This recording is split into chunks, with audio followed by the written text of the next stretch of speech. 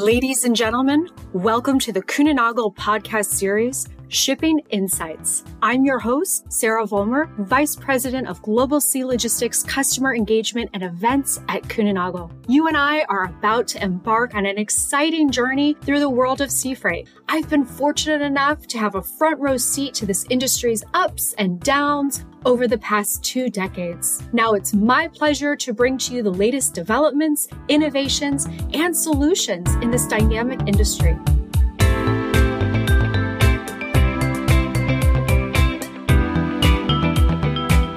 Whether you're a seasoned pro or just curious about logistics, get ready for enlightening conversations and expert insights in our latest episode. Let's dive into the fascinating world of sea freight together and welcome our latest guest. Hi, everyone. Welcome back to our podcast series, Kuehne+Nagel's Shipping Insights. Today, we're talking emergency and relief. This is a very interesting topic. I think one that affects all of us in some way, shape, or form. And our guest today is Cormac O'Sullivan. Cormac, thank you for coming on to our show. I really appreciate it.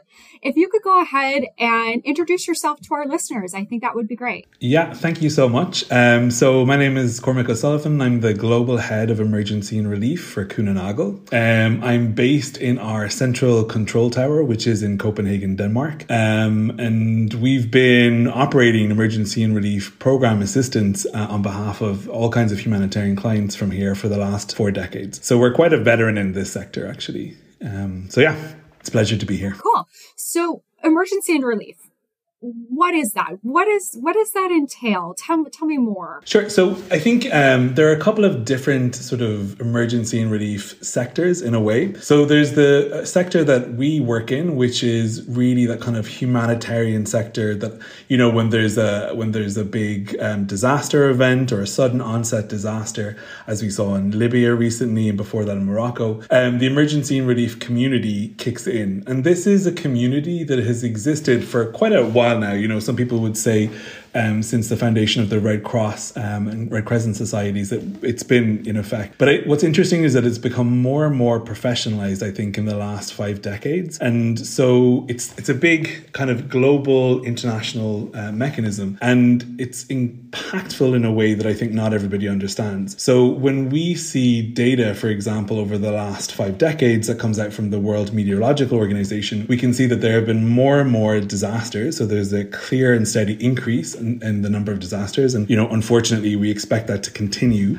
with the climate crisis. And then at the same time, there has been more and more of an impact in terms of economic losses as a consequence of these disasters. But we also see that this sort of increase in mortality has not grown at the same way. So it's decreased, actually. And I think for me, that's very symptomatic of the impact of this global community made up of UN agencies, international NGOs or non-governmental organizations, lots of charitable sector partners who all work together to ensure that even when there are these disasters that strike in lots of parts of the world, their impact on mortality is minimized as much as possible. It's definitely not a perfect sector, and it's very open and critical of itself, and it's constantly striving to get better.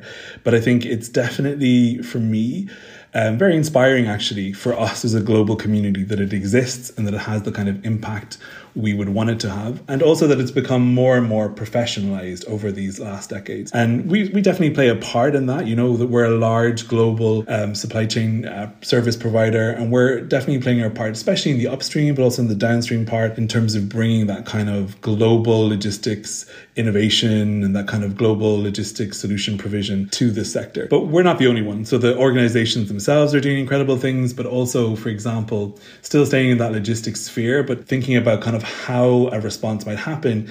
Maybe 20, 30 years ago, when there was a large-scale disaster and there was a clear need for a medical response, you know, there was a lot of work that went into assembling the medications, putting them together, and then sending those medications over. And I think often there, you know, could be bottlenecks in terms of having to do an inventory management and trying to make sure that the commodities were still fit for purpose. And now that we have developed as a global community these international emergency health kits, which are these kits designed in advance that can serve a community of, I think it's up to 10,000 people for 3 months. So it has all of the sort of standard medical items you might need to be able to respond for a community of 10,000 people. So whatever that community might need in terms of their medical solutions over that period is already pre-packed. And then there are different modules, right? So you can add on a malaria module or whatever you might need. So I think these are the kinds of innovations within this space that sort of have contributed to the professionalization of it and have meant that it's much more impactful in terms of sort of saving lives and alleviating suffering.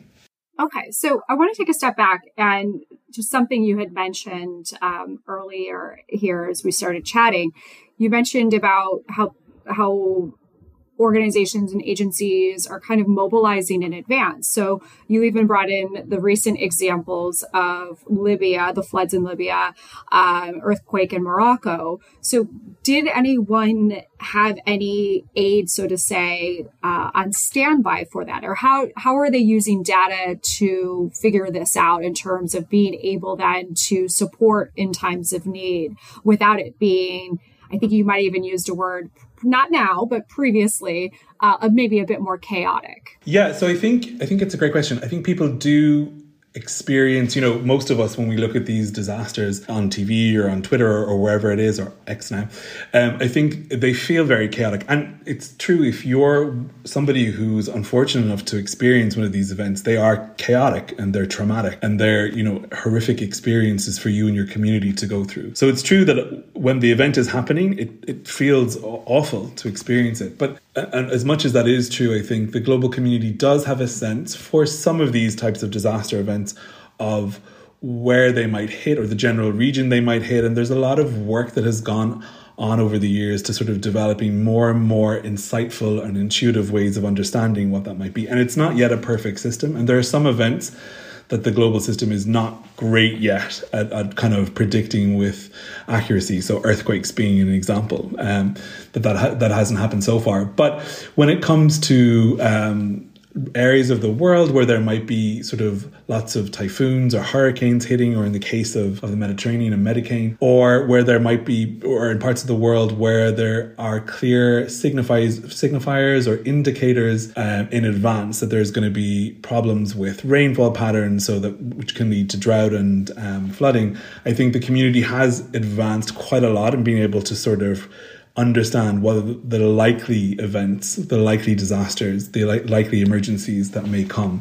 But there's also a complication around that, right, in terms of mobilizing resources and finances in advance for that. So it's not such a kind of a clean choice. I think, there are limited resources often in the sector, and understanding where those can be deployed to the best effect is not always so clear-cut, as I was sort of saying. So I think, for me, I think when an event happens, though, there are lots of, even from a logistics perspective, there are lots of systems that can kind of kick in that our partners, that are our clients that we're working with, have designed over the last number of decades. And one of the most impressive and one of the most relevant of these in relation to these sorts of disasters, these sudden onset disasters, are these pre-positioning strategies, which a lot of our clients have engaged in. So they may have warehouses filled with these sort of readily deployable stocks all around the world. And one example we can give in relation to Libya is with our with the International Humanitarian City warehouse in Dubai,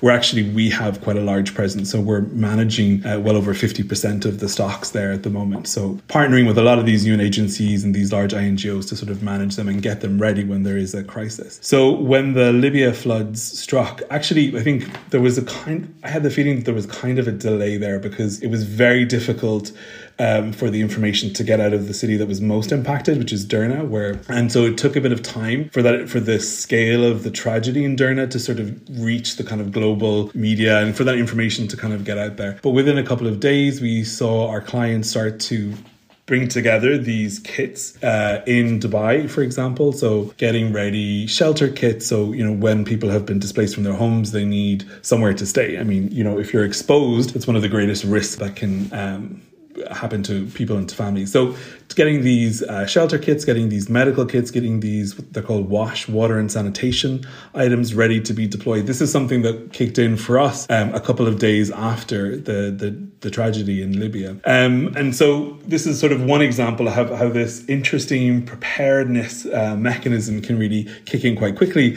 and have a positive impact as the commodities move over. And in terms of how we're sort of engaging as a company, when there are events like this, one of the first things that we start to do is we have a global emergency leadership group, and we convene meetings using, just simple things like Teams and Zoom and stuff like that. We start to gather data. We have a global network, so we have this global reach everywhere. So we would reach out to our KN colleagues on the ground, as we did in the case of Morocco, or we would reach out to our agent partners, as we did in the case of Libya. And we have a bank of about 50 questions, and we sort of select from those 50 questions what are the most relevant things we need to understand in order to be able to start sort of proposing solutions for our clients. So that's one of the first things we do. We get together, we send the information out, we receive this information back, we sift through it.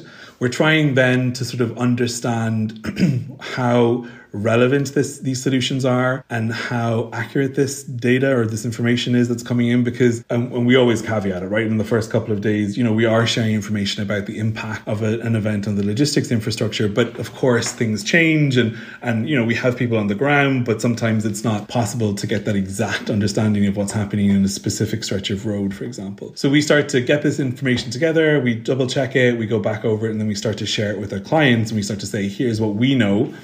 And then also here's, what are some of the solutions in terms of what to do with customs clearance, what to do in terms of warehousing, are there warehouses still available? I remember, for example, at the start of this year when the earthquake hit in Turkey and Syria, we had someone from the emergency relief group on the ground within a couple of days, initially in Istanbul, working with the KN team in Turkey to sort of marshal their resources and to kind of bring together all of their insights into what may be happening. And then I think within the first week, I personally actually went down to close to where the epicenter of the earthquake was with some of our KN Turkey colleagues. And in that particular context, what we were really interested in understanding for our clients was what had happened to the warehouses in this kind of earthquake impacted area. Yeah. So we were kind of assessing the warehouses and trying to understand what's possible and trying to, understand how they'd been affected, and then figuring out how we're going to get that information kind of back out to our clients and our partners. So yeah, I talked for a little while, but I hope it gives you a sense of kind of how this global system works. And there are lots of coordination bodies, of course, within the humanitarian sector as well, that are governed by these things called clusters. So there will be a cluster that manages humanitarian nutrition responses or WASH responses or health responses. And of course, there's one for logistics as well. And they play a huge role in bringing together information about the road network and the ports. And I mean, it's incredible the kind of work that they can do. And so we would, of course, any insights we have, any information we have, we try and share it with those guys as well, so that we're contributing to this kind of greater good as well. Fascinating. So I'm so curious, how did you get involved in this in the beginning? And I think probably some of our listeners are wondering as well, how do I get involved? What can one do today to get involved and become part of, aid and relief supply chain? Yeah, it's a great question. So I can definitely tell you how I got involved. So actually, I straight out of college, I had worked in the European logistics team for Apple computers. And I loved it. And I worked there for a couple of years and I really, really enjoyed it. But I also knew that I wanted to work in this humanitarian aid and relief development space. So from there, I did a master's which focused in on this. At that point, even though the sector had been in existence for a long time, there wasn't yet that much kind of academic research or work that had been done on the humanitarian logistics space. So I think when I was doing my dissertation, for example, there was maybe 50 or 60 articles total on humanitarian logistics. That's not the case now, actually. And the Kuehne Logistics University is one of the leaders now in bringing lots of research into this space. But so I knew I wanted to do it. So I moved over from Apple Computers, did my master's, did a course, a certificate in humanitarian logistics. I was one of the first people to do it. So it was very exciting, very interesting time. And then I interned for quite a while while I was working actually in Sainsbury's in their global supply chain team. I was also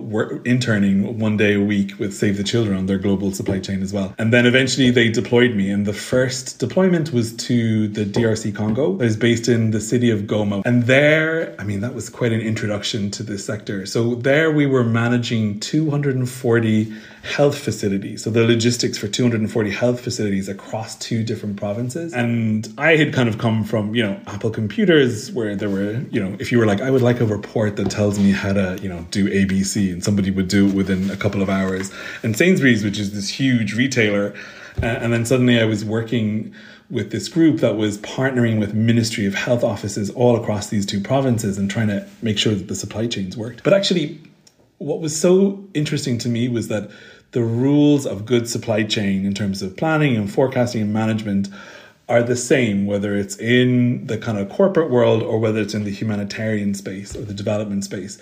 So one of the first things that I implemented was a KPI dashboard, inspired by working in Sainsbury's, where they had run their whole supply chain off 3 key KPI metrics.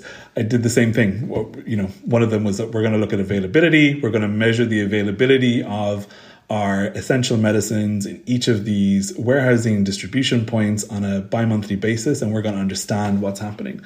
So the rules in many ways are the same for good supply chain management. There are some differences between the 2 sectors, which we can talk about later, but generally speaking, the rules are the same. So it was my first mission, and I have to say I was really hooked by the challenge and honestly by the sense of kind of contributing back, and by working in a sector which for me was filled with like-minded people, international, sure, but from across the world, and definitely most of the people, which I want to sort of point out, who engage in this humanitarian space, they're living in their communities, right? So they're trying to make things better in amongst their communities and working side by side by them, guided by them in terms of understanding what it is that they needed to improve, and bringing kind of my understanding to them was something that I found very humbling, but also very very rewarding.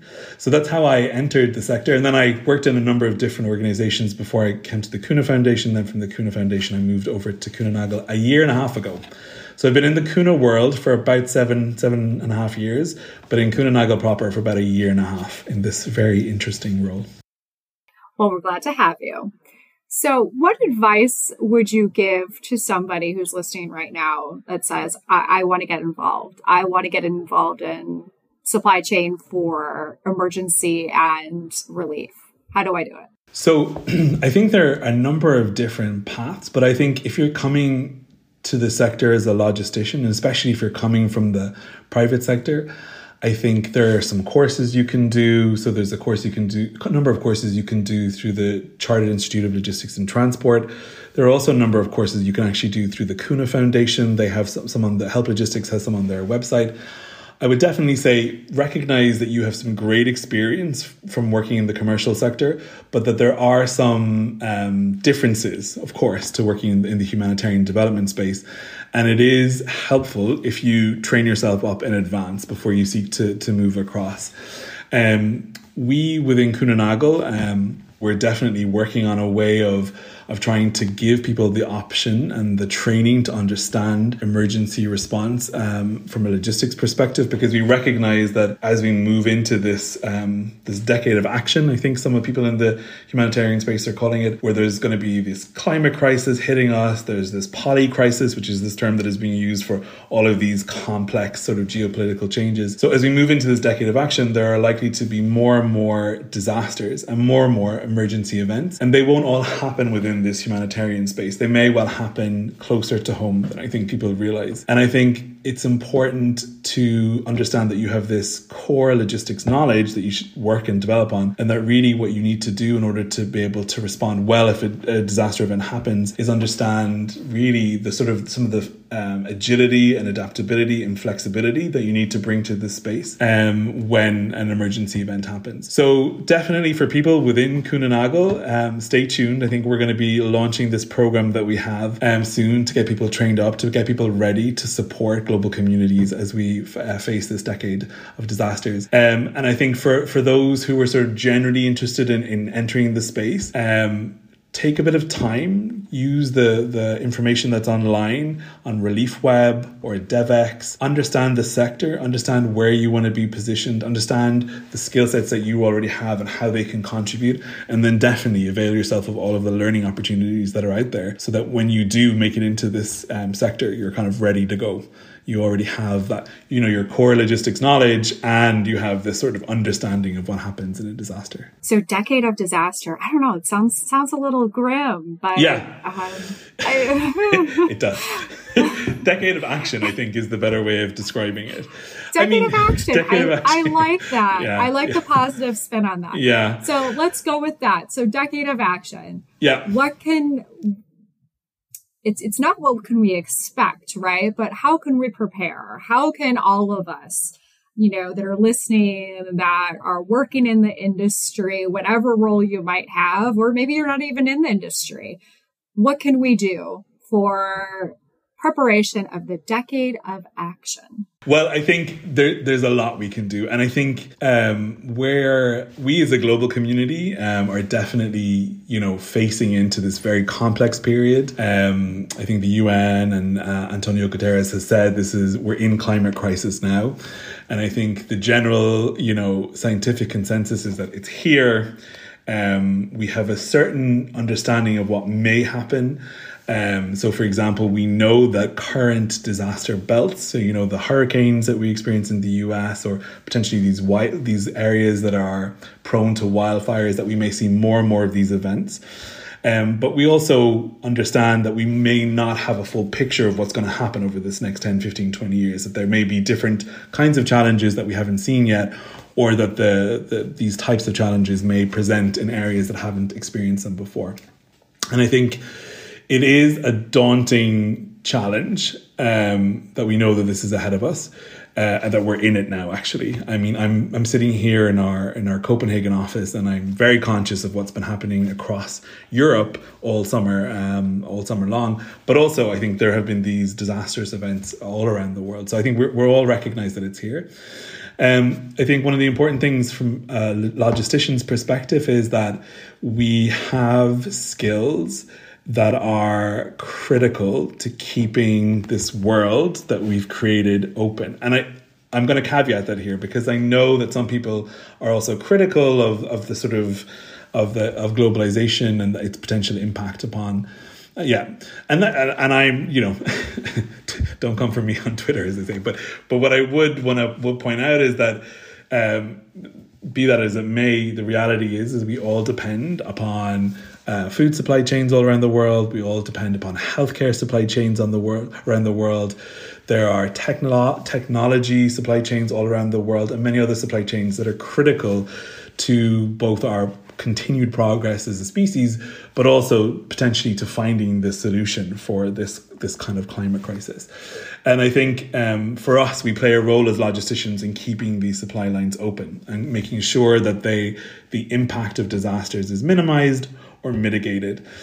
So when we look at, forecasts of the kinds of events that we might see, I think it's both chilling and kind of a call to action, right? So, obviously caveat, it's impossible to predict the future, but if we think about more and more potential wildfires hitting the west coast of the US that could disrupt those vital road and rail routes, we also need to think, okay, if we see this event coming, if we see this potential impact on our supply chains, what can we do now to figure out ways to sort of work around that from a supply chain perspective? Because obviously I think the global community is thinking of other ways to prevent this from happening, but we have to think, okay, if it does happen, if the worst does happen, or if these terrible events continue to happen, how do we work around them? Wow, Cormac, fascinating. It's probably no disrespect to all of my other guests, but it's probably one of my most fascinating conversations I have. This is just something that I don't know a lot about from my own personal perspective of how the logistics work for emergency and relief, and such a great cause helping out the rest of the world. So thank you so much for taking the time to come on our show today. Of course, anytime. And if there's anyone out there who wants more information or wants to understand a bit more, just reach out. We're here to help. Oh, all right. Watch out on your Twitter account here. It might be blowing up here soon, Cormac. All right. Well, thank you so much. Everyone, please be sure to follow us on social and stay tuned for our next episode. Till then, see you next time.